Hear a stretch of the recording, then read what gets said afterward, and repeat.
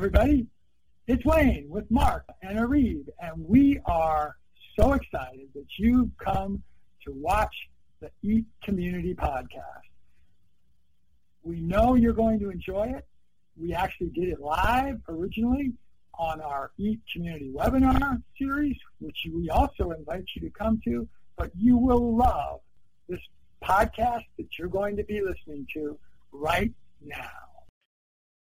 Hey everybody, got Wayne Dorban here and William Horvath. Wayne's in Southern California, San Diego, and William is in Croatia. And isn't it cool that we can be talking together with all of you that are all around the world over the internet? What a neat thing to be able to do. I am sitting in the lobby of a hotel, actually in a hallway, and using my phone to talk to all of you and using the internet. A little bit of the format today is I'm just going to briefly introduce William here. He did a wonderful session 2 weeks ago that you can go back and listen to the replay of. By the way, a lot of you are probably not yet registered on what is called the Economic Action Team, which is who hosts these presentations. I'm going to register for you. I will get you registered in the next probably 24 hours. Then you're going to be able to go back and watch the replays. Mark, who's on here, and you guys need to get friendly with Mark. Mark is the one who does all our replays and puts it together. Usually he'll have it ready before I'm ready to put it up, probably within the next 24 hours or less. So this will be up as a replay for everybody to come back and listen to, take notes, and do all that cool stuff with. So I'm going to just turn it over to William and let him go because he's got a lot to teach us about. All yours, William. Okay, just let me know if you see my screen. I got it. Your screen's great. And I'm actually going to turn my webcam off. So you guys are going to just be seeing William here. All right, so welcome everybody. And as I said last time, for you who were there, we're going to start with the importance of context of where we are as a society. And this is the big picture. So this is like an overview of what I said last time. So we have research, design, and setup. The whole project or the whole program is designing and setting up a resilient farm and designing our lifestyles in preparation for changes that are coming. And so we are now in the research stage. So I'll just put a small disclaimer here that I'll be unloading a lot of research, and a lot of research will be disturbing. But knowledge is power, and it's necessary to know where we're headed as a society, that we have a realistic view of challenges that we are facing, so we can be proactive. So first, okay, research and the context before we move. This is going to be a two-part series because there is so much to cover. And because there is so much to cover, I didn't invent all this. I've done a comprehensive research, and you'll be able to find the resources that I've used for this presentation at this link. So you can just go to my website and then press /EAT, and you'll be able to sign up to see those resources. Okay, so let's start. So I'll take a really big picture here, because in permaculture we always look from patterns to details, and what I have to say is that we have reached a turning point in our society. The next 100 years will determine whether we perish or thrive. And as I said, we are going to take a big look. We look always from patterns to details. Where we head as a society is a giant pattern. Your daily life, your grinding is actually a small detail in everything. So I showed you this graph last time. This comes from David Holgan, who is co-originator of the permaculture concept.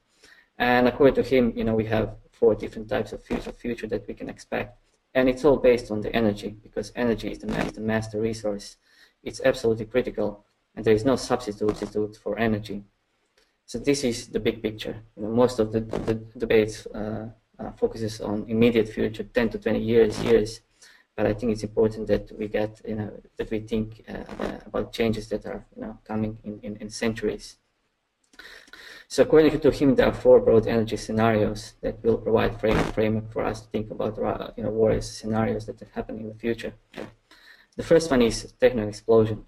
Techno-explosion, of course, depends on the new large and concentrated energy sources that will allow the continual growth in material wealth and human power over environmental constraints, as well as population growth. This scenario is generally associated with space travel to colonize other planets. So if we have enough energy, and if we are able to go above the constraints of our planet, we'll probably end up as a civilization that colonizes space in the next 100 years. The next possible scenario is techno-stability. I call this scenario like a green tech future.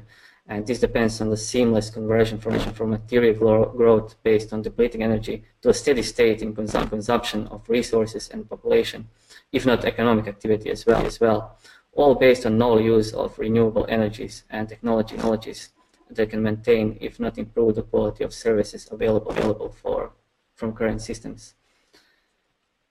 Then we have energy descent. Energy descent involves a reduction of economic activity, complexity, and population in some sort as fossil fuels are depleted. And then the increasing dependence on renewable resources of lower energy will over time change the structure of society. Essentially, it will simplify it. This, of course, suggests the ruralization of settlement and economy with less consumption of energy and resources and a progressive decline in human population. I would bet that many of you don't actually realize that David Holmgren and Bill Mollison actually developed permaculture as a framework as a response to energy descent future that they were expecting in 1970s as they were reading a Limits to Growth report. And just to quote David Holmgren, he said that both Bill and him believed that permaculture was going to be projected into a collapsing world and would rise as a whole conceptual framework. So this is the origin of permaculture. Yeah. Wait, I jumped in for a second. You've got a little bit of an echo. I don't know whether your mic might just be a little off, and it comes about every 5 seconds or so. Is it happening now? That was better. That's better, yeah? Okay, so the next we have collapse. And collapse suggests a failure of whole range of interlocked systems that maintain and support our industrial society as high quality fossil fuels are depleted and climate change radically damages the ecological support systems. The collapse would be fast, and compared to energy descent, which would be slow decline, and it would of course involve a major die-off of human population and loss of knowledge and infrastructure necessary for industrial civilization. This also could include human extinction, along with much of planet's biodiversity. So the main question is, where are we headed? What kind of future are we going to? Techno-explosion, techno-stability, energy descent, or collapse?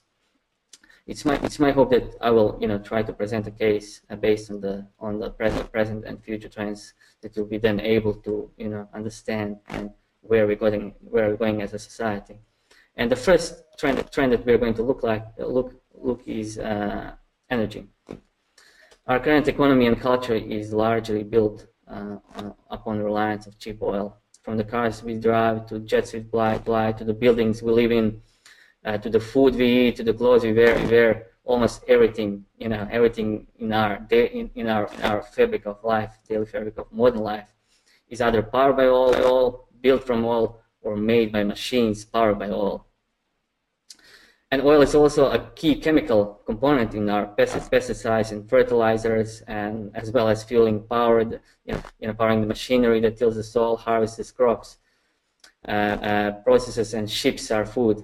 So you could say that literally we are eating oil, well, at least some of us, or most of the society.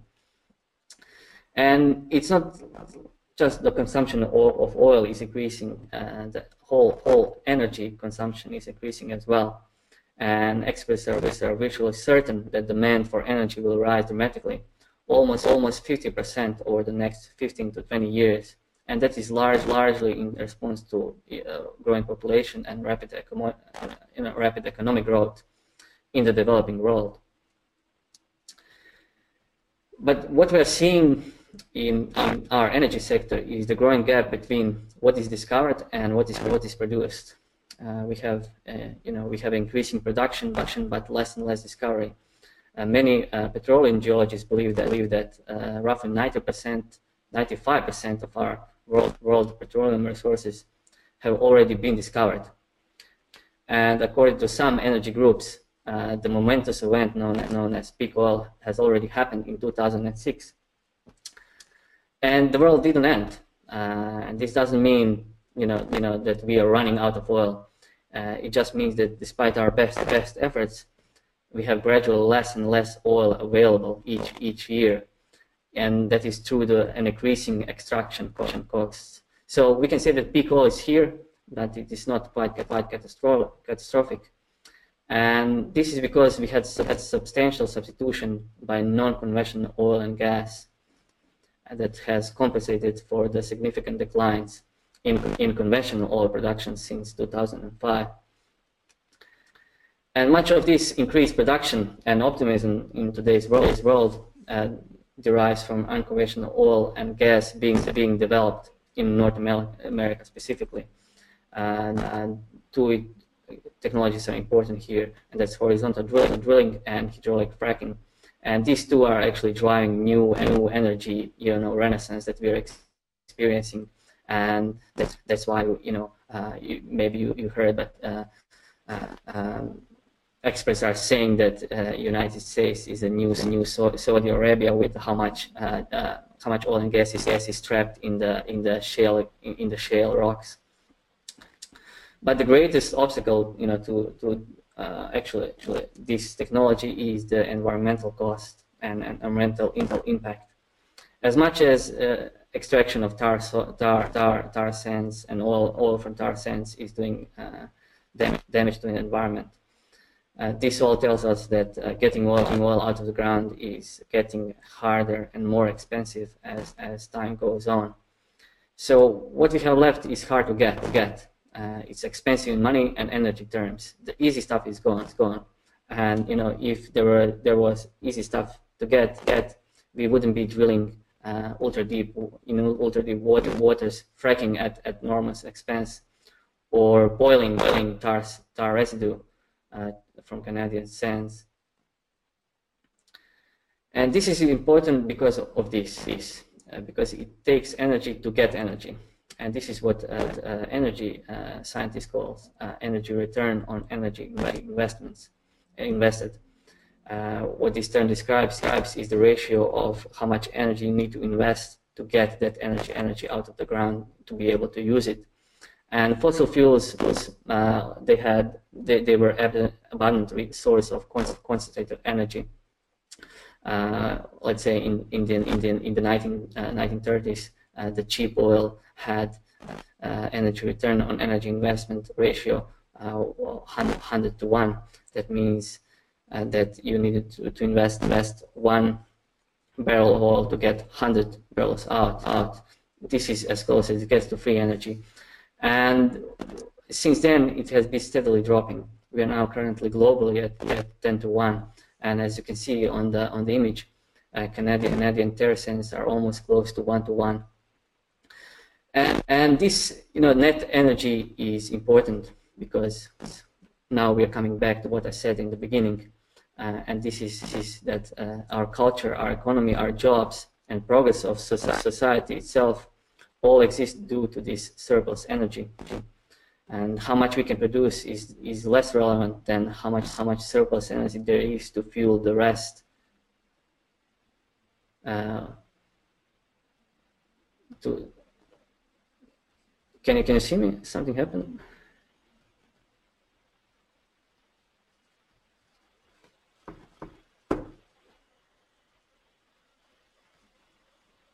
looks fine. Can you see? Yeah, it's fine. Yep. Yeah, looks fine. Okay. Yeah, I had a slow connection. Okay. So what I was saying that the ratio of energy invested to energy returned is slowly decreasing, and so we're getting less and less surplus of energy. And what we're how we're going to end up as a society depends on that net energy. Once we get to energy return of energy invested to ratio 1:1, we don't have energy source anymore. So we move from burning wood to burning coal, then to oil, and the question is now what comes next. And what comes next? We have alternative energy, and one of the most promising is solar energy. And globally, when we look globally, we have 174 petawatts of solar energy available, and we are currently using only 16 terawatts. So energy is not scarce. We just haven't figured out a way, to get it. In other words, there is abundance of energy, which we just need to tap into. So solar technology or photovoltaic technology is improving fast. We can see that the cost is decreasing constantly, and it has a substantial growth potential that could disrupt the global energy environment. But the main problem with solar energy is that it's intermittent source. It only generates power when sun is shining. Without some efficient energy storage such as batteries, we won't be able to fully replace our energy generated systems.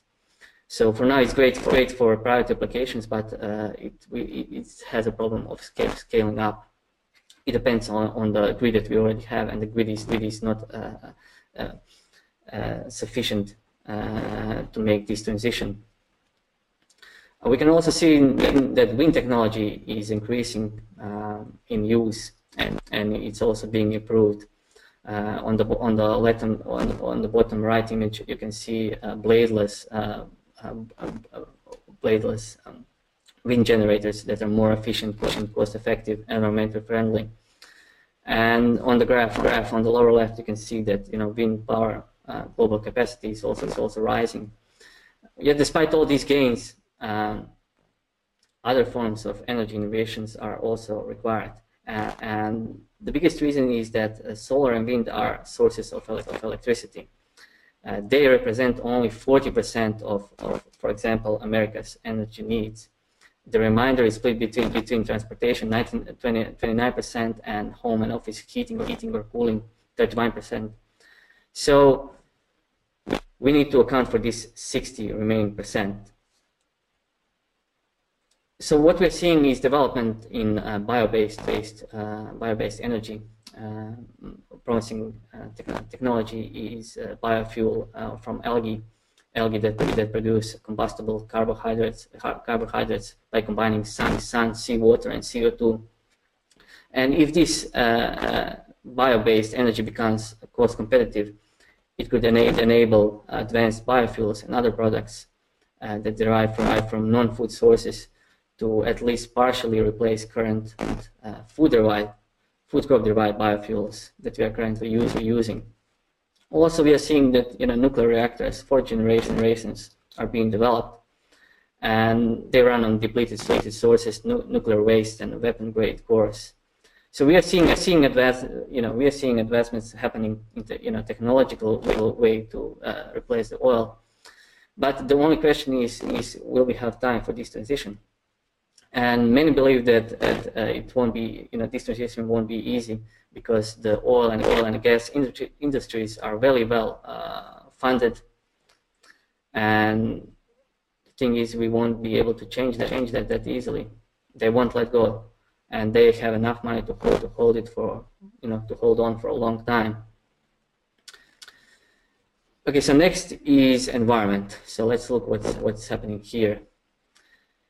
Okay, so first is let's look at the world population.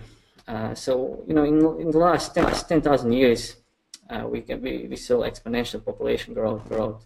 It took humankind only, it took around 9,000 years to grow the first 500 million people. Then it took another 800 years to double that.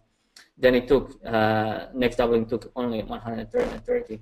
And in the last 40 years, it just takes the 40 years to, to double the current world population to nearly 7 billion people. And it's not just that, world population is growing. Most of the people are, living in the cities now. We are seeing increased urbanization. By 2050, 70% of world population will be urban. And in more developed economies like, North America, we can expect that 90% of people will be living in the cities. So world's projected population is 9 billion by the year 2050. And as a result of growing population and industrialization, we can expect, the impact on the Earth will be also increasing. And it's not only that the world population exploded, but much of the third world countries are becoming more and more industrialized, and they are becoming much more consumer oriented, just like we have done all the way to today, in our Western countries. And one could say that why they shouldn't be entitled to that, as we were entitled to that in all these years. So it's becoming increasingly difficult to maintain the global food production that is needed to feed the population of nearly 7 billion people. And what's going to happen then with 9 billion that we are expecting in 2050?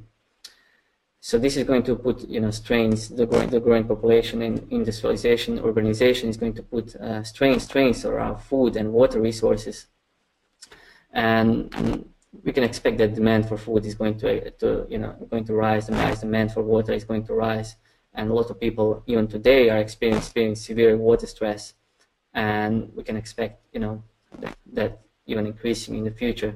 So all of this is putting strains of earth resources on food, water, soil, and the natural system is, of course, showing signs of severe stress.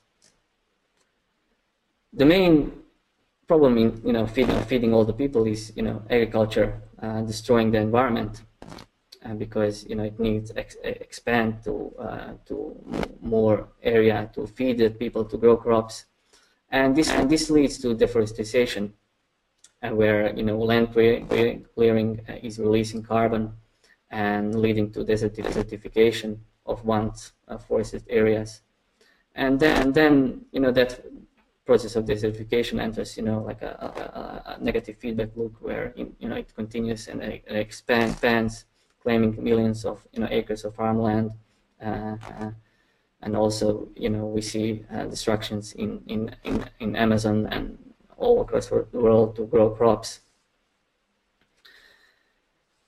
Our soils are also being degraded and eroded by conventional agriculture, and I saw an interesting study that said from UN that under current farming practices we have 60 years of harvest left.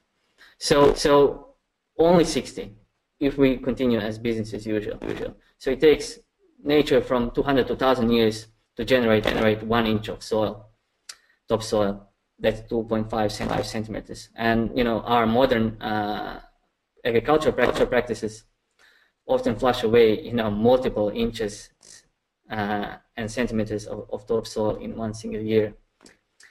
And with no soil, there is no means of feeding humans.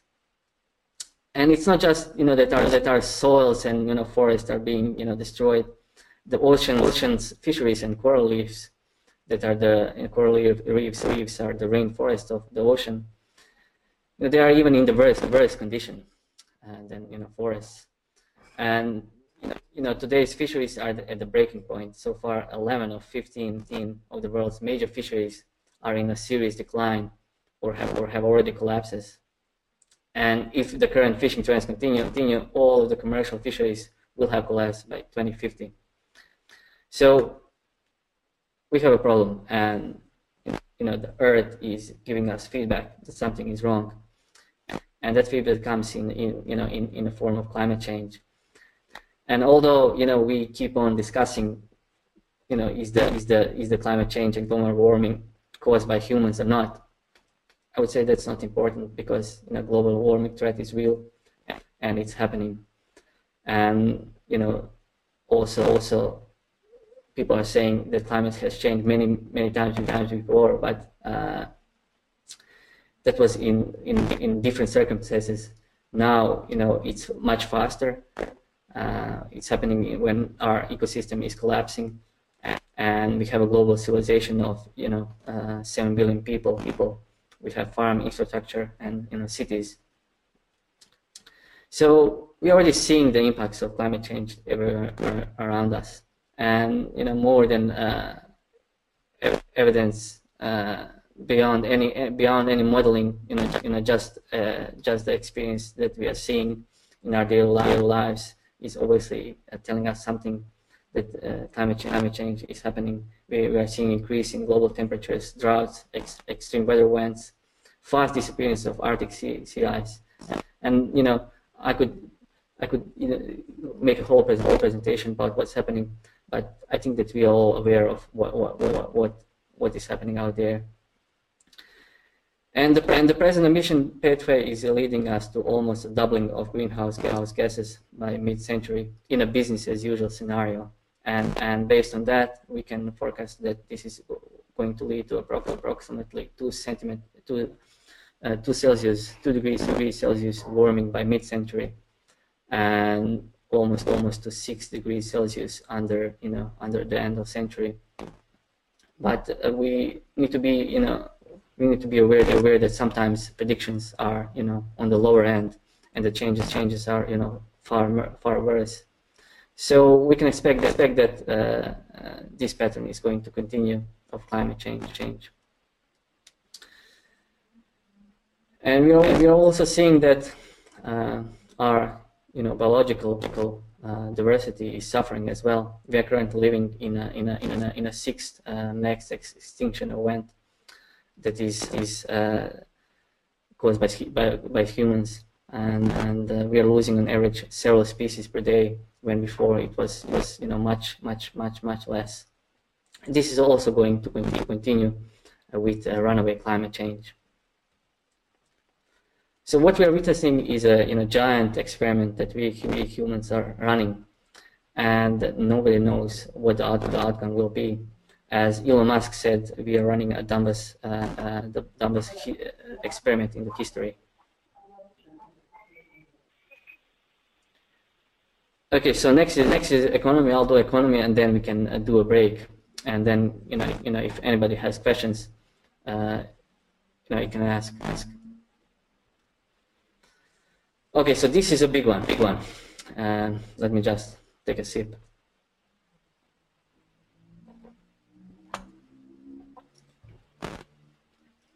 Okay, so what you need to know about economy is that money is created as debt, and all money is loaned into existence. When loans are made, money appears like magic. And there are two types of money out there. The first is bank credit, which is money that is loaned into existence by the bank, and that's when you go to the bank and ask for credit, then when the bank gives you your credit, actually the bank is creating money based on your down payment. And the second type of money is also printed out of thin air, but is created by central banks. And this is the form of money we call base money supply of the nation. This money then forms the base of all other loans, which then are used by banks and other sectors to multiply it.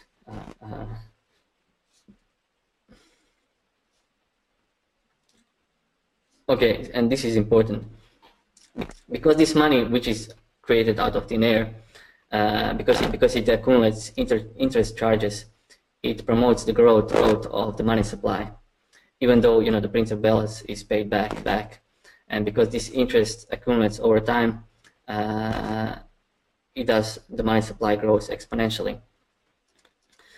And this is the system, loaning money into existence at a rate of interest virtually assures this outcome.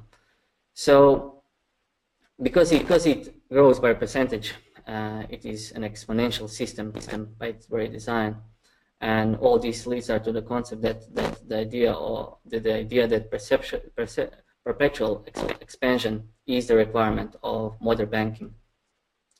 So as you can see on these images, every type of debt or credit or loan, they're all the same thing, is growing exponentially, whether it's commercial or industrial loans, whether they are total public debt printed by government or total consumer debt. They're all growing exponentially. And it's not just that debt is forced to grow in this economic model. To feed the expanding debt, the whole economy has to grow. It has to expand whether people want it or not. So that means that manufacturing must increase, sales must increase, and consumption must increase.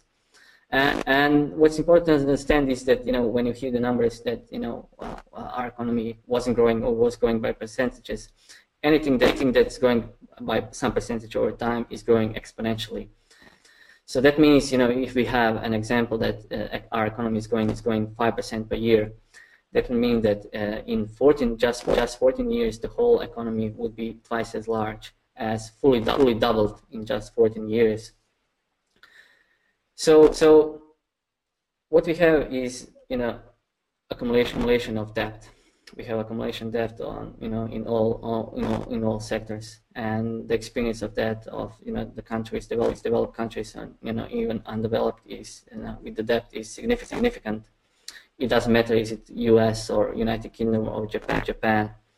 The debt is doubling, and since 1970s we've seen exponential growth of debt. But we didn't see the growth of national income or GDP to sustain that debt. So because if you look, if you have a credit card that and your credit card debt is growing, but your income is staying the same, you can see where that is going. You're either going to default or something's going to happen. And we've been seeing that the global debt is been growing in the doubling almost 10 years in all the developed countries, and it has been growing far faster than GDP. So the main question is what kind of economy is required to support these trillions of debt that we have now. But to be fair, I have to say that there is this difference between good debt and bad debt. Good debt or investment debt is the one that you take on debt, but it has a means of paying for itself back. That's productive debt. But unproductive or consumptive debt is the one that the consumer debt that you would buy your computer or your car and this is the debt that is bad. That is. You're borrowing that money from the future into living future life today. So all this debt is actually bringing us, to accumulation of bad debt, leads to credit bubbles, and bubbles they exist when we have situation or conditions where we have greed, hope, and excessive credit, like the excessive credit we have today. In the history, we have many bubbles, like gold bubbles, tech bubble, housing bubble in 2008. So this all happens when there is too much credit in the system, and asset prices rises beyond what the price is. But what happens with all bubbles is that bubbles burst, and that's what we saw in 2008. We saw an accumulation of bad debt in the whole financial system. We saw bad debt with bad mortgages and over leveraged banking institutions, and this is a natural process that happens. We see a financial crisis that they leverages the bad debt, and then we go again. and that's exactly what happened in 2008, where you saw prices fell across, stocks, bonds, real estate, and all other wide number of other asset classes. And ever since 2008, we have seen a slow recovery. We saw austerity measures in European Union and US, where the crisis originated, has gone slightly better. And historical studies show that recessions are, involving financial crises tend to be deeper and require recoveries that are twice as long. And so what we're seeing is that our international economy is characterized by various regional and national economies moving at significantly different speeds. That is a pattern that is reinforced by the 2008 financial crisis. So what we're experiencing is, the long tail, 2008 crisis, long tail, and it's still dragging because the underlying problem has not been solved. And that underlying problem is, accumulation of debt, and that accumulation of debt, you either can repay the debt or you can default, and you can pay the debt by using your country's income, your GDP, and that is highly unpopular. Or you can either borrow more money to pay off the debt, or you can default. So central banks have done in 2008 was that they started to try to print money in order to repay all the debts, actually making the whole situation much worse. And as you can see in this image, in the top left image, this is a total monetary base. That means how much debt there is. And since 2008, you can see the recessions in these shaded areas. And after 2008, we've seen an expansion of debt or even more. And this, of course,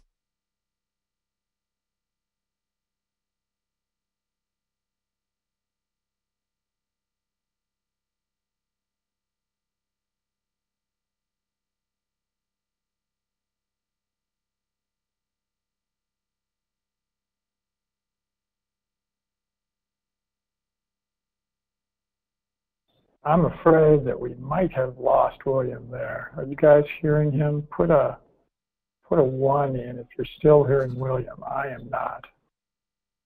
No, and his webcam is frozen. All right. Well, let's hope he gets that figured out here. This is awesome presentation. I sense some of you being a little bit impatient. This is really important. Accumulated debt is not solved. Okay, so next technology. I don't know if anybody has any questions. I'm happy to answer because this was... Yeah, William, we probably lost about your last 30 seconds. So if you wouldn't mind repeating that, your webcam froze up. So go back one slide further. You were talking here about the bubble and how the debt crisis has caused a little bit of an artificial feeling, and that's where we lost you. So if you wouldn't mind, maybe repeat that. Now we're not hearing you at all. So your mic is off. Ooh. Wow. Not a real recovery because, as I said, there are two ways to deal with accumulated debt. You can either repay it or default on it. And in order to repay, you can use your national income, your GDP, or you can use your central bank to print more money, actually issue more debt to then repay the debt. And that's what we've been seeing since 2008.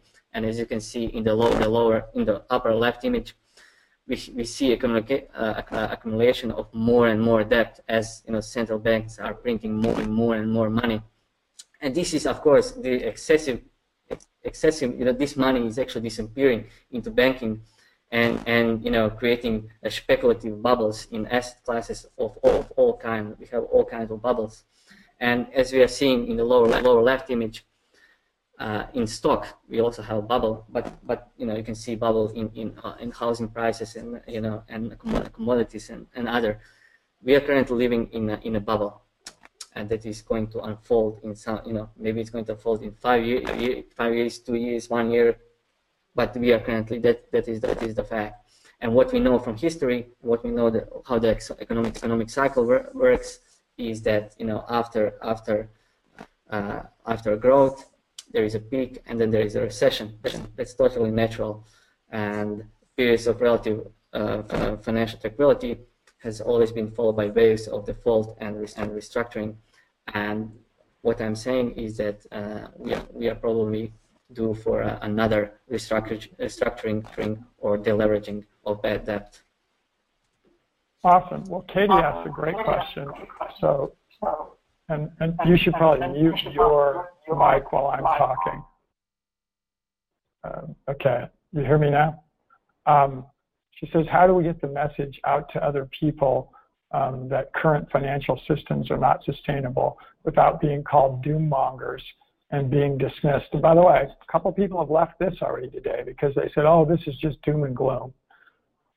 So that's the way people feel. So it's a great question, Katie. I hope you're hearing me. William, why don't you jump back in? I'll mute myself now.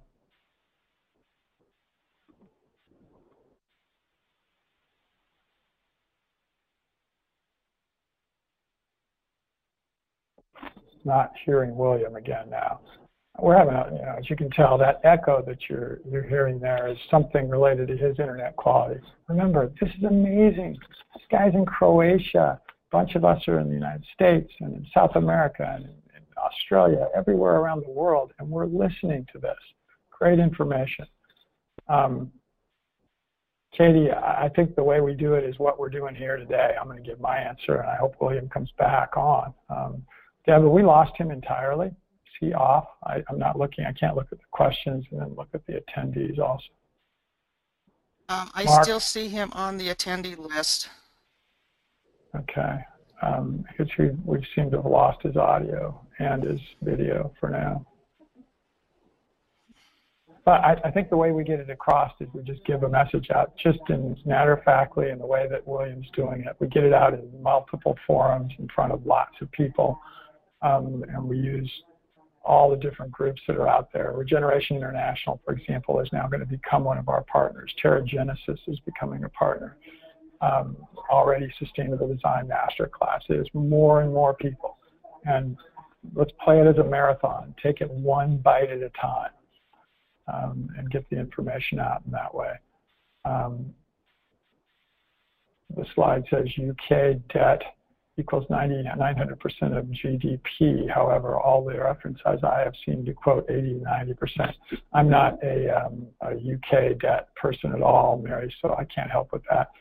I hope William comes back on here and we can get this.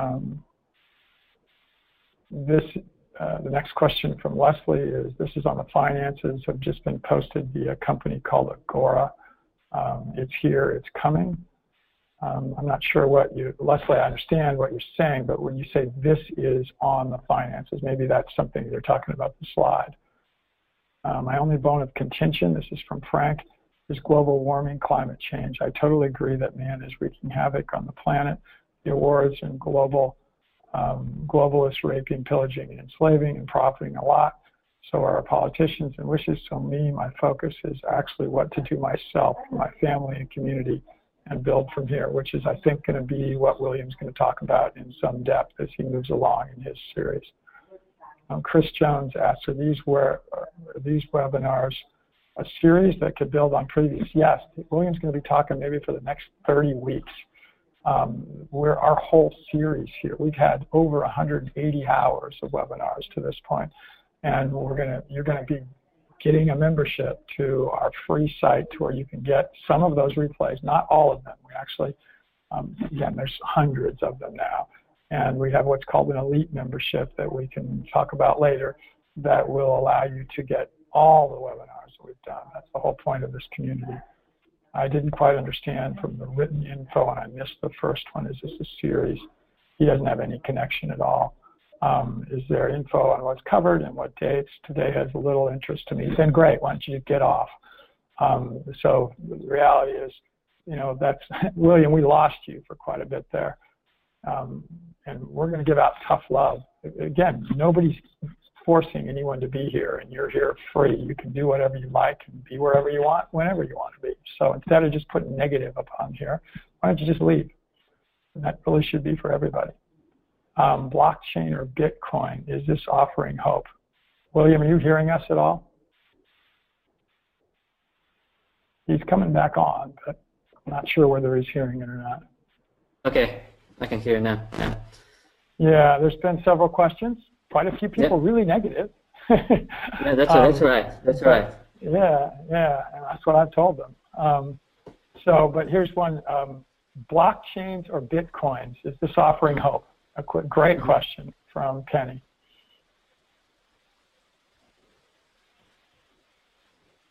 Did you hear that? Which one is blockchains or Bitcoins? Yeah. Okay. I'll get to that, but that's alternative currency that maybe is going to be that's that could be something that we could maybe transition into one day because it's decentralized.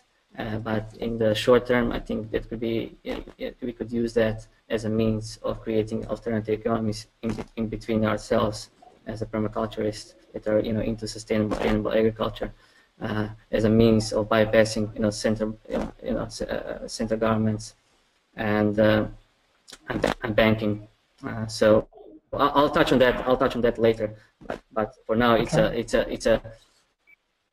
a viable solution for some of us that want to use that as a means of trading. Okay. So Mike says, I wish you would not use the term printing money.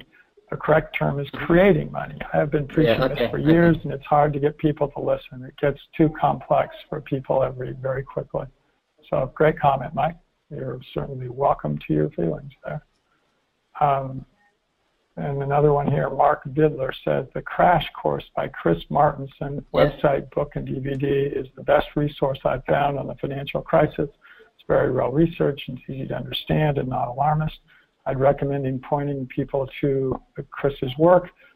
That said, most people aren't open to hearing this info, so you have just to let it go. And that's probably a good point.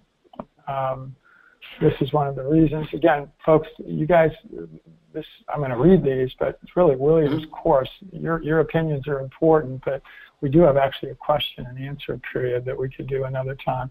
Lynn says this is one of the reasons that I joined the Eat Time, to find out that I find it frustrating to me how difficult it is for me to actually transition to a permaculture lifestyle. And most people think that I just want to be a Harvey farm and not an actual serious permaculture farm. And then she comes in, so I'm really enjoying these webinars. Bitcoin leverages the current system, and I do not see it all as a solution, just an extension. So there's a lot of people's opinions here, and that's great. You guys have questions. Throw in some questions if you have them. So Thomas says, super webinar. Cryptocurrency requires the grid, no guarantees of that, or the government can review. Again, I think people just a lot of vetting of their own feelings, which is great. So I don't see any other specific. Well, here we go. Warren says, when are you looking at alternatives? He's just making a comment also. I'm sorry. You guys are going to get a copy of all this in the replay. So if you've got questions, just please ask. So Chris says, thanks for the clarification. Sorry, I didn't intend to be that negative. I just missed that info. I just signed up from an email. Didn't look like the website. Thanks again. So on the Facebook page, people have been talking about gap between producing and marketing. I'm happy to learn about context. So somebody's thanking you for that. So appreciate that. The introduction of universal income will allow people to take up, again, I don't see many questions, just a lot of opinions. Okay. Opinions are great. That's great. But, okay. This is, there's a thing. Whole books are written about this subject. I didn't invent this. Didn't just came, out of ether. I done research, and whoever wants to learn more, I'm just opening eyes to what's happening there. It could be seen as negative, but it's important to understand what's happening so we can adapt our lifestyles and create resilience in our life. So that's why this is important, I would say. Keith asked, do you run courses in Croatia? No. Okay. And there's a lot of people who are saying really good positives in here too. There is one question I think that's legitimate. Back on your slide that has the UK debt, that it shows 900% of GDP. She says she's seen other references of 85 to 90% of GDP. So she was just wondering where that data came from. Well, probably this is all kinds of debt. It's non-financial, it's financial, and the financial debt, because of the city of London, is probably the one that is contributing, and that's all the speculating that's being done in the city that is a state for itself in the middle of London. So if we have only household and government and non-financial, then it's much less. But that's probably why it's so huge here. And I have two more here. These are good questions now. Great, people. Thank you for putting this. How do we get the policymakers to listen? So she says maybe potentially a permaculture lobby to the government. What are your thoughts on that? Well, I don't think that they'll. I'll get to that later, and I'll explain why I think that our politicians won't be able to do anything, because the whole system has too much inertia, and even if we have a politician who will listen, it's just too complicated for him to make any changes in our system. And we'll see later. You'll see later what I mean. Okay, awesome. Again, remember, William's going to be talking for weeks on this, so he'll get to these things. Lynn asks, how did we transition from a non-debt society to debt societies?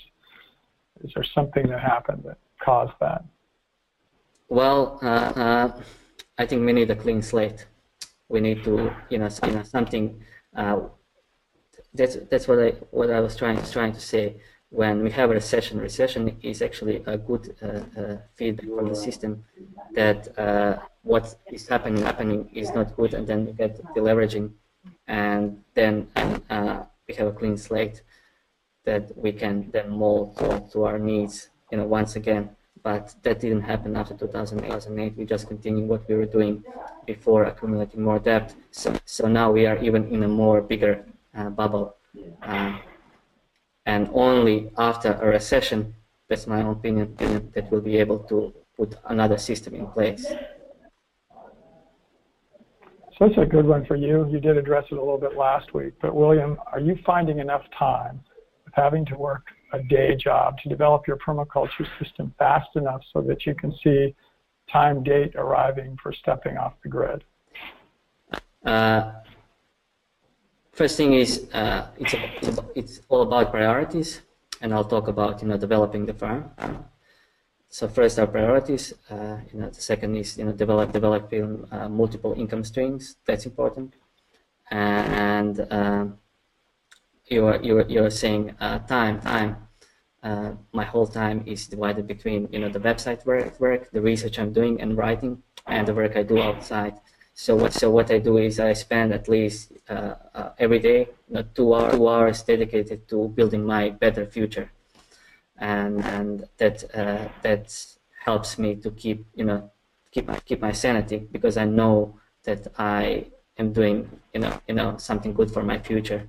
And that also eliminates fear and anxiety, because anxiety resides in that gap between what I know that I should be doing and what I'm doing. So by doing something every day, I don't believe the systems. I'll get to that later. We are not. Collapse is not going to happen overnight, and you'll see what I'm saying after. We can have all the questions after. This is the main point. The collapse is not happening overnight. Awesome. Mary just makes a point, but then she asked a question, and she said that Ivanka Trump has talked about taking up the climate change issue as her agenda, and then she commented about Al Gore. But anyway, bottom line, she says, is there a way that this group can get permaculture messages to her? I hope so. I don't know why we couldn't, why any of us couldn't, but as a group, we're even stronger.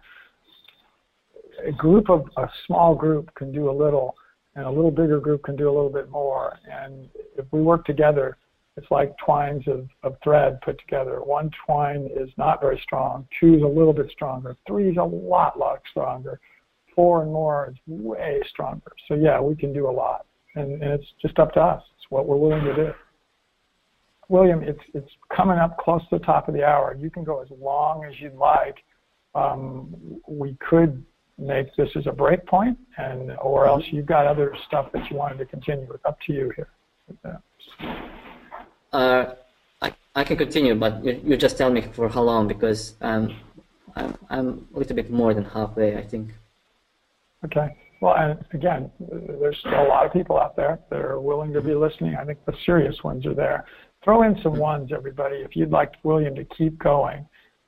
Here, he's got about another probably half an hour of information, or if you'd like him to take a break and continue to, everybody's throwing ones in. They want you to keep going, man. So I don't see anybody not saying yes to that. I'm going to just quickly, before he does that, because I think I told everybody at the start, I'm going to jump off. Deb and Mark are going to continue. I'm going to just quickly talk about one thing here. I'm going to take over the screen for just a second and change presenter to me.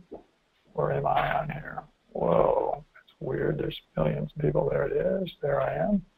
So you guys seeing my screen? Put a 1 up there in just a second if you're seeing my screen. Guys see it?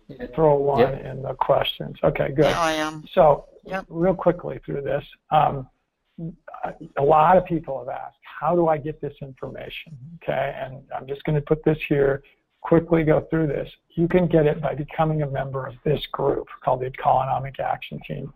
And I'm not going to talk through all this stuff. You can read it. You can actually just write me an email, and I'll send you a link to this presentation. But this is way bigger than just William's presentations. Right now, we've got up to 15 hours a week of broadcasts from world experts teaching on all these kinds of topics. And you want to get into detail, you want to hear about, for example, shrimp aquaculture that I talked about last night, and you come to that section. If you don't want to go to that session, you go to another session. We're trying to pick hundreds of these different kinds of things out. Our goal is to get to where we're talking for 168 hours a week. That's how many hours there are in a week. And you can get this. You can just become a member of our free team, and then you'll get invited to all these sessions. You can pick which ones you want to go to, and don't go to other ones. We only started this in June of this year, and we're going to hit 5,000 members by the end of the day today, once I get everybody logged in. And that's a pretty amazing growth. And that means some people are interested in this. So this is not pitching. You haven't heard us talking about any courses. We're not going to hurry. That's why we're not pushing William. He can go for as long as he wants. We believe we've got the best teachers on the topics on the planet for the things that we're teaching about. And you could potentially become a teacher and a coach. The biggest thing we want to do here is we want you to help build your business. If your desire, for example, is to get to Ivanka Trump and to give the message that permaculture is, then let's all work together and help that become a reality. That's our goals. So you can join for free. And you just go to this website that's shown here, seed.mykajabi.com. We're going to actually join you that are attending this, but if you've got other people, we have an affiliate program where you can actually get prizes and things for helping people sign up. Plus, we also have a paid version of this. And it's $75 a month. We've got hundreds of different testimonials from people who will tell you how valuable that is. But we're offering a great deal right now. You can get the first month for just $2, so that you can get all these webinars, all their replays. All the lives are free, but if you want to get all the replays, we have a elite membership where we have a special for $2. There's all kinds of things that you're going to get. I'm not going to go through all this right now. You can just read this and you can get it later. But real simply, here's how you do it. You just put this discount code, William3, William 3. When you sign up, there'll be a place to put that in, and you can get into it for $2. There's all kinds of bonuses that we'll also give you that are worth way more than that. And I'm just going to put this slide in for a second. Again, William 3, if you want to do this. This is limited to the first 100 people that want to do this. We're really doing this for certain of our speakers. And again, here's some information about it. And I'm going to stop there, turn it back over to William, and let him just continue teaching, because this is awesome stuff. All right, William, it's all back to you, man.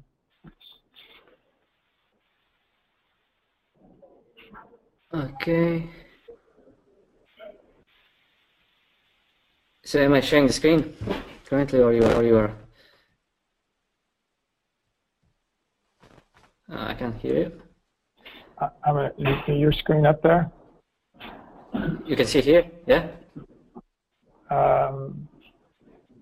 I'm going to make you the presenter. Yeah, okay, that's it. Okay, thanks. All right. There you go. Yep. Just a second. Okay, so let's just do this. By the way, your volume is a lot better now. Okay, so it's better now, yeah? Yes. Okay. So I'll continue for those of ones who are left and who are still interested. The next, big thing that we are going to look at is technology, because everybody likes technology. I like technology, and technology is maybe going to save us for our troubles. And we all remember, the days when we had stupid old computers. And I was born in 1982, and on the lower left image you can see Commodore 64. This was my first computer, and if I remember, I had cassette player where I would put my cassettes, and it would load for 10 minutes depending on the complexity of the game, and then I would eventually have game. And in the same year, in 1982, we have an executive portable, Osborne executive portable. That's a bleeding edge computer. It weighed 12 kilos. That's 28 pounds, and cost a little over $2,500. And if we compare what we have today with iPhone, with this 100 of weight and 1/10 of the cost, while at the same time 100,000 times more of memory and 150 times more of processing speed. So what I'm saying here, that technology is the growth in technology is also following exponential growth. We are seeing accelerating growth in technology, and this is because of the Moore law, who states that every 2 years we have the number of transistors on an integrated circle that doubles, and then the computers get twice as fast for the same price. And this astounding increase in computer power, speed, memory, coupled with the drop in price, is exponential change at work. And what I'm going to address first here is maybe all the environment and energy and economy thing. Maybe you are all aware of, but where we as a society, when it comes to information technology, are going. This is becoming really interesting. Because information technology is entering big data era, and big data is just a fancy word of that. There is a lot of data available, and now we are finally able to process that data and store it for almost free. And it's not like we didn't have data before. We had data before, but now we have means of storing, analyzing, and using the data in all imaginable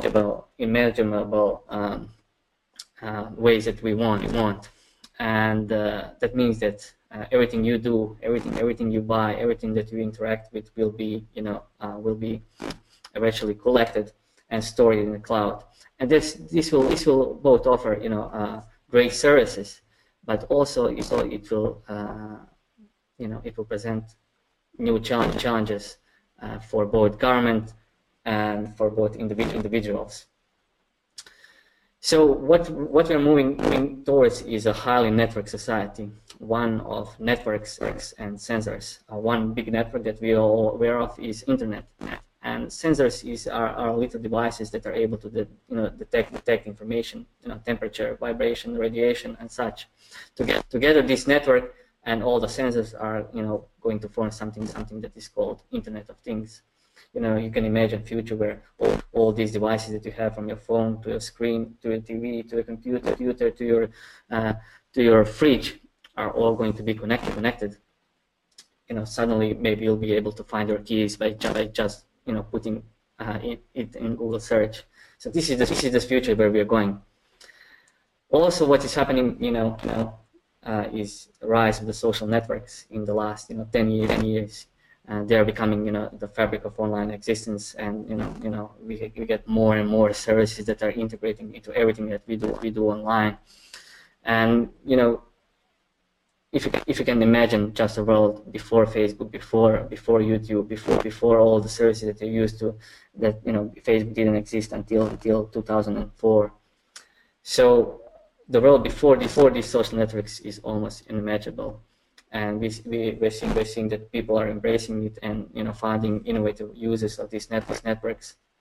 All the logos in the lower left. Facebook, Twitter, Google+, LinkedIn, Vimeo, Snap, Reddit. These networks are all around us, and in the future they are going to become even more important for corporations, for governments, and for us individuals, as I'm going to outline that in later stages. So because of this highly connected Internet of Things, and this big data and this network society that we will be living and already are living, we are going to see rise of smart cities, and these smart cities are going to maximize productivity, and hopefully resource use. We can also expect that you'll be able, as a citizen living in that city, you'll be able to interact with the city smart infrastructure, and we're already doing that today. When you have app on your mobile phone, and you're seeing based on GPS where when the next tram is coming or where it is. This is the future that we are already living in. And you can also imagine that future cities will be built with this technology already integrated. That that can make cities of urban nightmare or something really efficient. That is still yet to see. And of course, all these social networks, all this surveillance, all these connected technologies will both give governments unprecedented ability to monitor citizens. And because of the cheap storage of their data, or because of the rise of artificial intelligence, or because of the rise of interconnected society, it's going to become increasingly easy to create a surveillance city where everything that you do will be tracked, and because it's easy, it's easy to store the data. It's going to be analyzed, and it's going to be I wouldn't say used for bad purposes, but used for bad purposes can be government using it to track its citizens, or something like private companies making a profile of you as a consumer. So we can all see that surveillance will increase with time. Next big trend in technology is automation and advanced manufacturing technologies. And the first of these technologies is 3D printing. This is something called additive manufacturing. That's a group of technologies that allow a machine to build an object by adding one layer of material and time. So they're already in use, but you can say they are shitty versions, and they're able to make models from plastics. But you can clearly see the trend where this type of manufacturing could replace some conventional mass production. So 3D printing in future will allow individuals to create physical items from digital blueprints. The next trend is artificial intelligence and robotics. combining into optimization. And we can see that, you know, when it comes to robotics, we can see that, you know, we are extending the capabilities of robots. They are crossing boundaries between industrial robots and non-industrial robots. Although, you know, their cognitive abilities yet need to be, you know, improved. But can you imagine, you know, what will happen in 20 years with these highly disruptive technologies when they're going to be in place? We can see that, you know, they could eliminate human labor as much as you know, back in the era of when the cars were produced by humans, and then, you know, everything was done by the machines. We can see this kind of disruption coming in the future, and military is already using, you know, robots, and it's going to increase the use of robots in the future, because why not? If you can, you know, if you can control the robot from the United States, it's fighting in Iraq, why not? Also, we're going to see, because of this AI and, you know, robotization, we're going to see remote and autonomous vehicles, of course, drones and self-driving vehicles. And you know, we can see remote vehicles used in military and, you know, for specific industrial tasks in remote operations. But the trends are showing that you know, we're going to use it even more and more. And in the lower left image, you can see autonomous tractor, and it looks a little bit scary. But this is the trend where big ag is going. Within the next, you know, 5 to 10 years, we can expect that we'll have autonomous tractors that will you know, begin to take on a full range of roles in large-scale farming, and this will probably look like a big manufacturing operation. And beyond this, artificial intelligence is going to reshape our lives in many other sectors. But as I said, this is beyond the scope of this presentation. I just want to you know, make aware of the trends that are coming. Okay, so what can we expect in the coming years? So what is happening in response to these existential threats? We are seeing a lot of handshaking. We are seeing a lot of smiling, you know, political notes and signing of the documents. But talk is cheap, you know. Real solutions will be amongst the most expensive ones, and the most radical task that humanity ever, you know, taken in the history. So our entire food and energy production system will have to be re-engineered, and we won't solve our problems by signing few policies or changing few policies or signing few agreements. Most of the responsible nations, what they're doing is, you know, doing a little bit more than making soothing noises publicly, while continuing with business as usual in the background. And some of them, like, you know, Donald Trump, are open publicly saying that they don't believe in climate change, and, you know, we need to continue growth at all costs.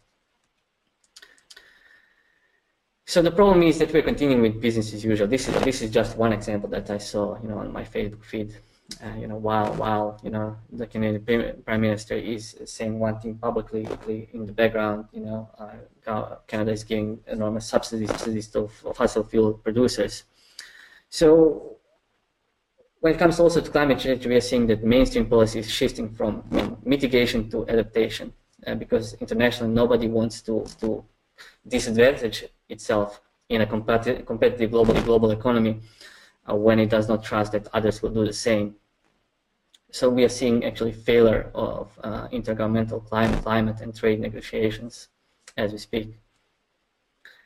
And the core problem of, you know, that it's never really publicly recognized is by politicians or central planners is that our system of money and our banking and financial systems are hopelessly addicted to the exponentially growing piles of debt and money. There is no collective political will to reform the monetary system away from the dependence of perpetual growth, and we're also seeing, you know, the continuation of the global financial crisis in let's say in Greece and other places. Well, Italy, Europe is especially, you know, in trouble. So we'll need, what we need is a consistent government financial support for the development of new energy technologies. And there is no significant effort currently underway from the government. What we are seeing private companies doing the work for the government, and they are doing that in an environment where free market, big business such as coal and oil has been given huge tax advantages and subsidies, while giving them unfair advantage over the renewables. This is just a picture of a Tesla gigafactory, and this is the man who is trying to do real change despite all the bullshit that we get from our politicians. So we have countries that are doing necessary work. We have Denmark or Germany, and this is on the lower left is Tesla solar roof, and we have this train from Germany. But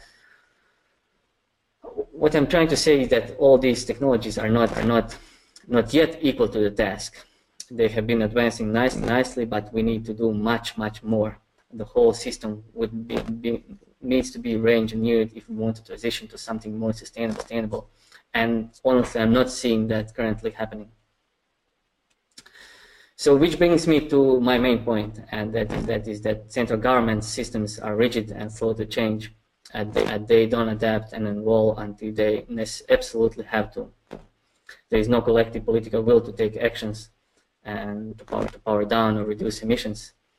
And what I was explaining earlier is that even if we have informed politicians about what has to be done, and they have will to do that, they don't have the freedom of action that would require to actually deliver that whatever they want, because simply system has too much inertia. It's too bureaucratic and it's too unresponsive. So I don't think it's realistic to expect our leaders to make this mindset shift on their own before they can't keep their heads above water anymore. There are just too many people who are invested emotionally, financially, and otherwise in continuing the status quo for as long as possible. It just shows that if the establishment can deny, ignore, or delay dealing with problems, it will.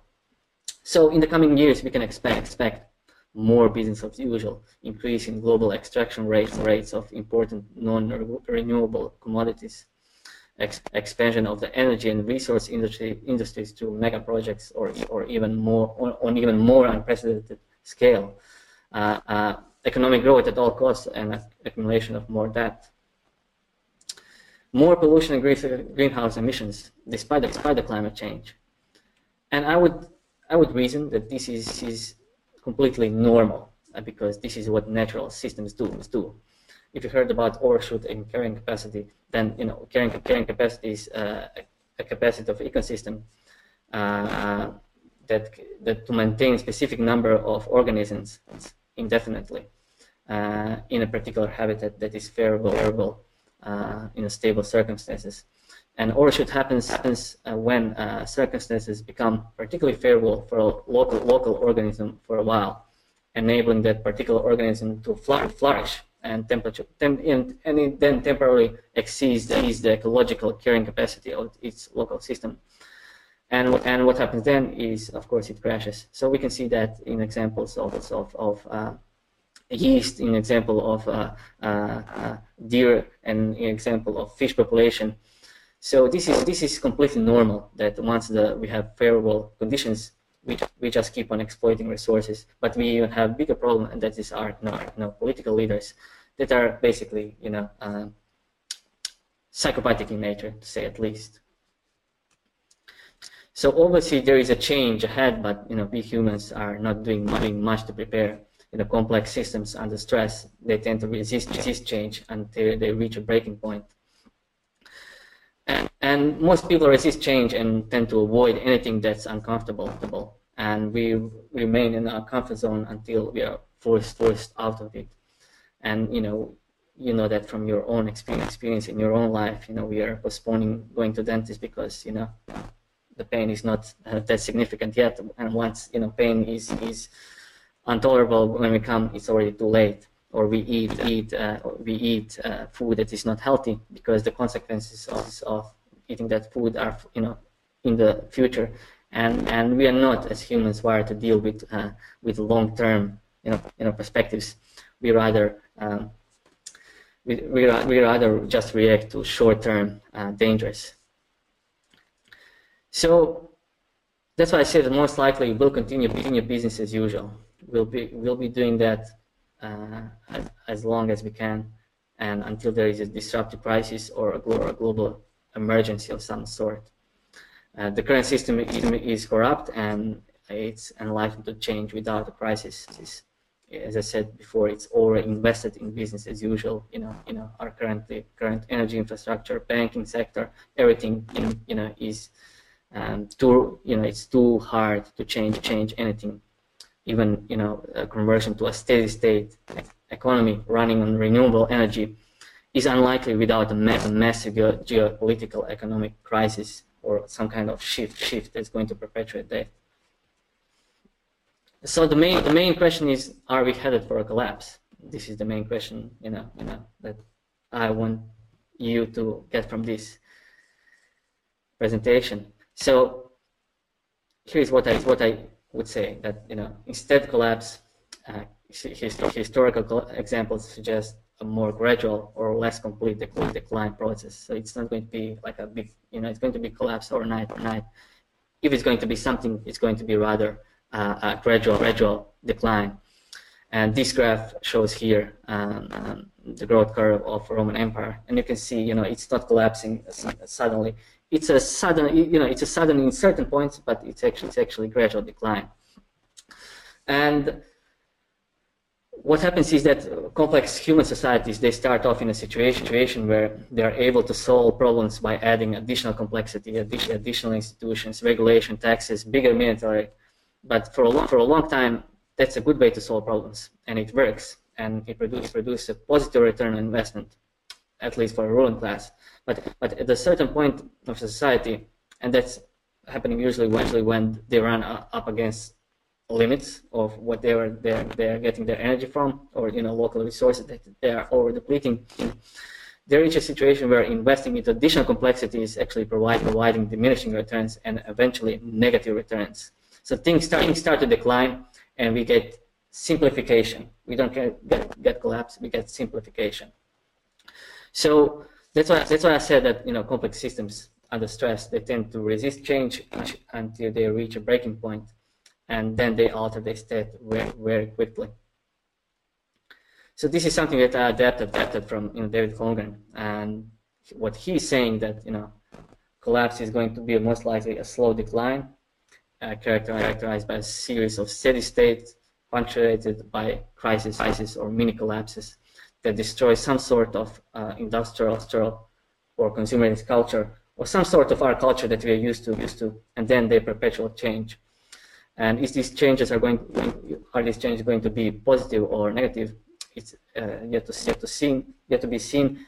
Actually, a lot of them are saying that we are actually going to experience, a gradual decline without going to more positive futures. But I'll leave that on a much positive note, that maybe after this crisis we can eventually progress into more or better society. Because if you see on this image, okay, so the Roman Empire did collapse, but here we are again, as a society.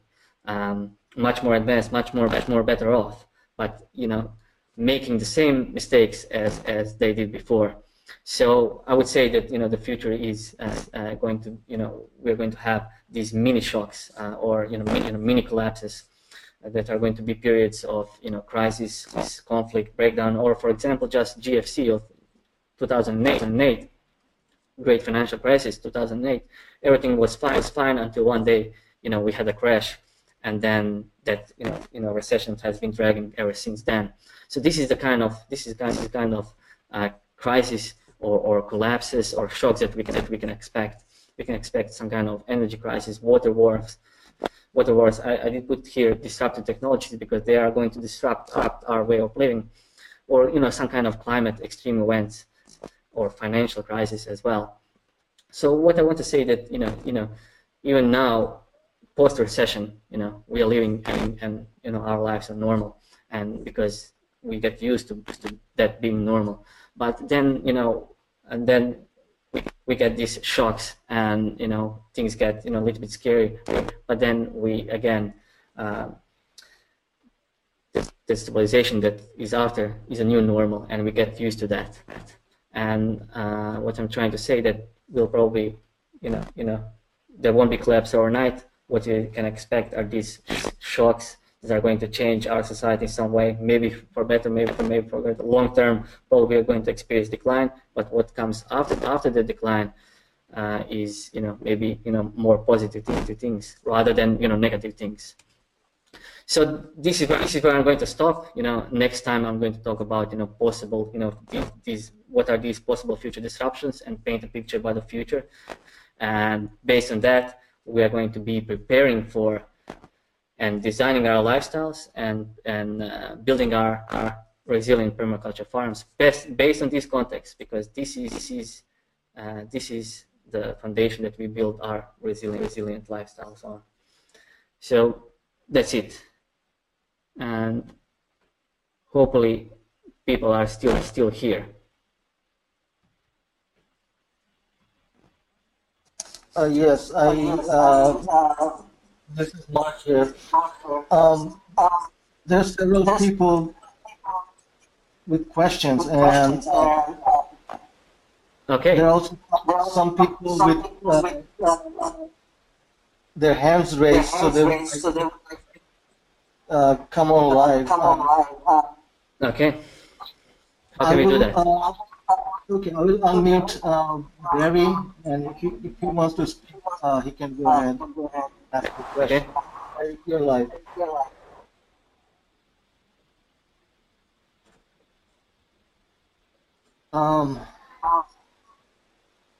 Okay, let's see. Jose wants to speak. Well, we can just, yeah. Hello, Jose, you're on.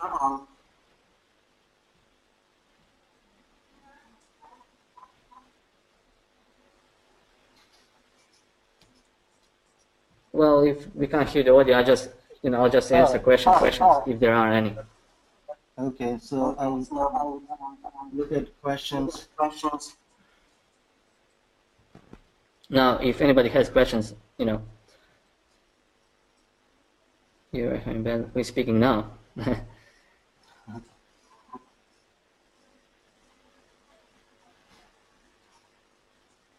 Okay, so anybody has questions? Let me see. Can you find any questions, Mark? Yeah, I'm going through the questions. Okay.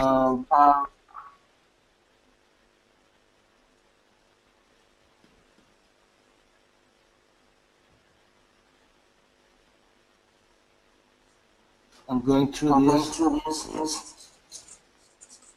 Okay, speaking now.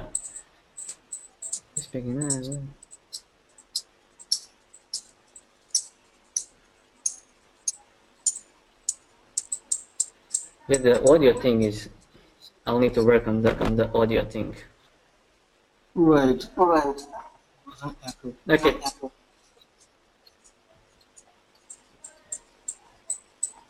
So I don't really see questions. No. There's a bunch of comments here. Okay, so if nobody has a question, then we're basically done. And okay. Last call. Any questions, or I'm about to go? This was a little bit longer than I was expecting that it's going to be, but we'll see next time.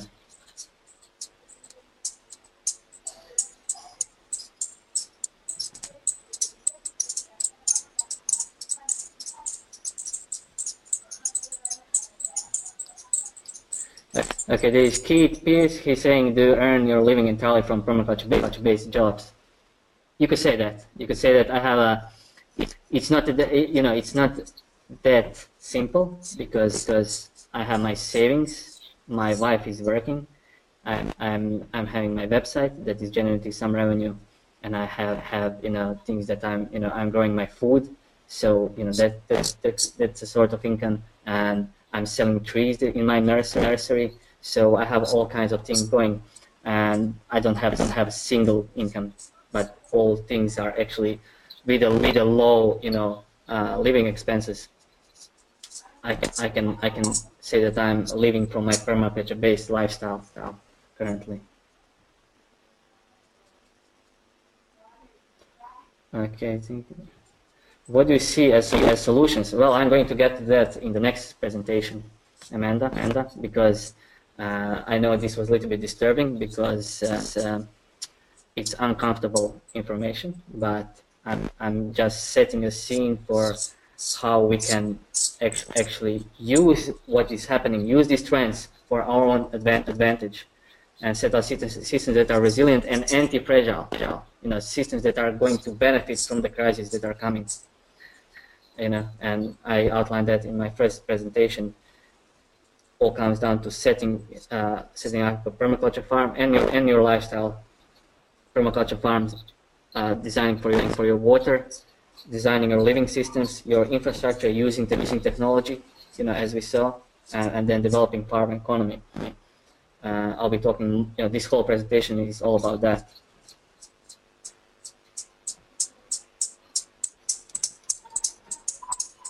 Yeah, sound was not good. That's not good.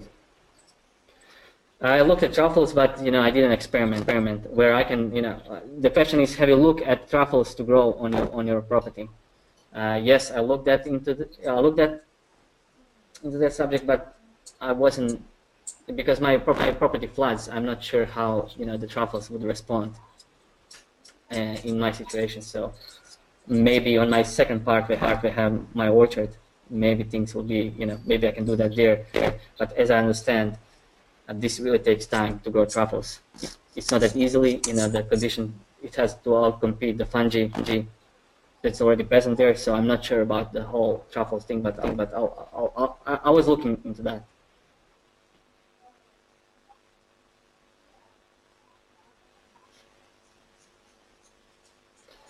So there is Amanda. I see the trends too. Do see a combination of technology and natural systems developments.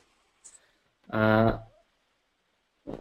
think the question was, do you see a combination of technology and natural systems? I see that because technology that we have can be overlaid on our landscape.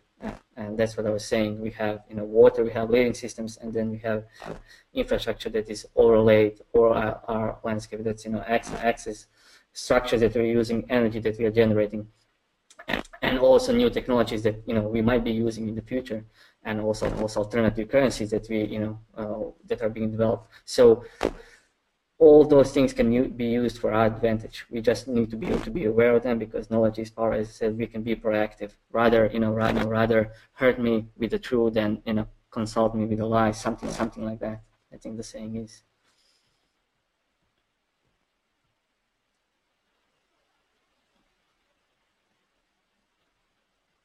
Yeah, Eric, I'm not sure what's happened with the audio. That's a little bit concerning, but I'll see. Okay, Keith, do you think permaculture lifestyle can be enjoyed in a city or suburban areas, not just rural? I think that you can use certain, because permaculture is of course design science.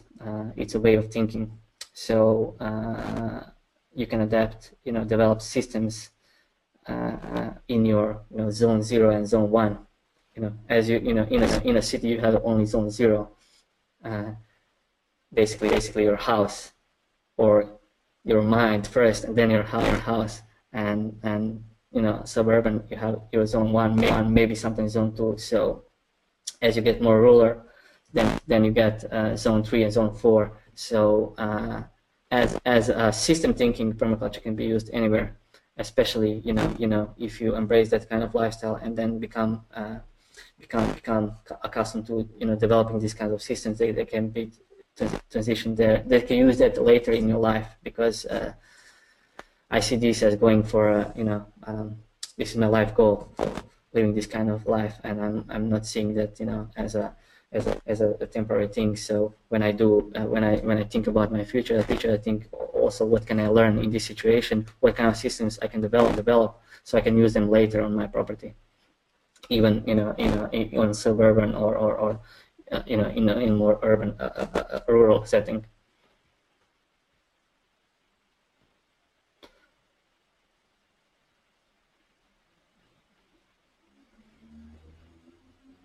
So the best. Okay, so Lynn is giving me advice about audio echo, and yeah, probably I had some other mic was involved while I was recording this. Okay, and the end has a how does this movement support a class of industry like trades? I don't see the basics and high tech only existing. I'm not sure if I understand your question, Diane, but how does the movement support a class of industry like trades? I will try to guess what you ask, but I'll say that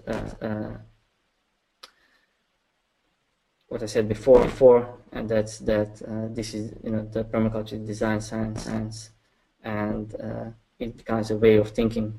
That's why I say my way of thinking today is how can I look at big patterns before moving to details. And this is the presentation that we're having is about big patterns. You could see all the graphs, that's big patterns, and moving to small details. So this is just one of the principles, and there are more principles from Bill Moss and David Hogan, basically using those principles in your life. Stacking functions, is also one great one. What can how can you use tools in your trays that are that you can stack functions that provide you with multiple functions. So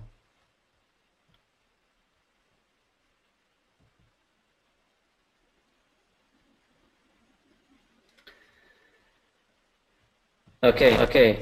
So if there are no more questions, let's call it a shot now.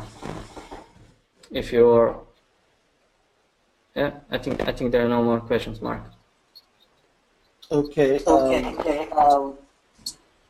William, why don't you mute your computer, because I think the echo is coming from your side when I'm speaking. Okay, let me just. Hello. Okay, so thanks everybody for coming, and tomorrow we'll have Deb and Wayne talking about alpacas and they're very special alpaca farmers that you'll find out tomorrow. And we'll have the replay of this webinar on our seed.mykajabi.com tomorrow morning.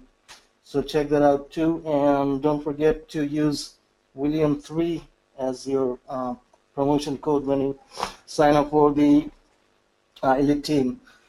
And then I'll give William the last word to say goodbye. So thanks again, everybody. And William, just say goodbye, and then we'll stop recording. Right. So thanks, Mark. Thanks, everybody. I hope that you learn something, and I hope that you'll be there. You'll be here next time. And that I'll fix my audio problem, because that could be that's a little bit disappointing. Okay, thank you very much. Awesome. I'm stopping. Hey everybody, I bet you enjoyed that immensely. That was one of our most amazing presentations here at the EAT community. Please look forward to our next podcast in the very near future, and we look forward to seeing you again on the EAT Community Podcast.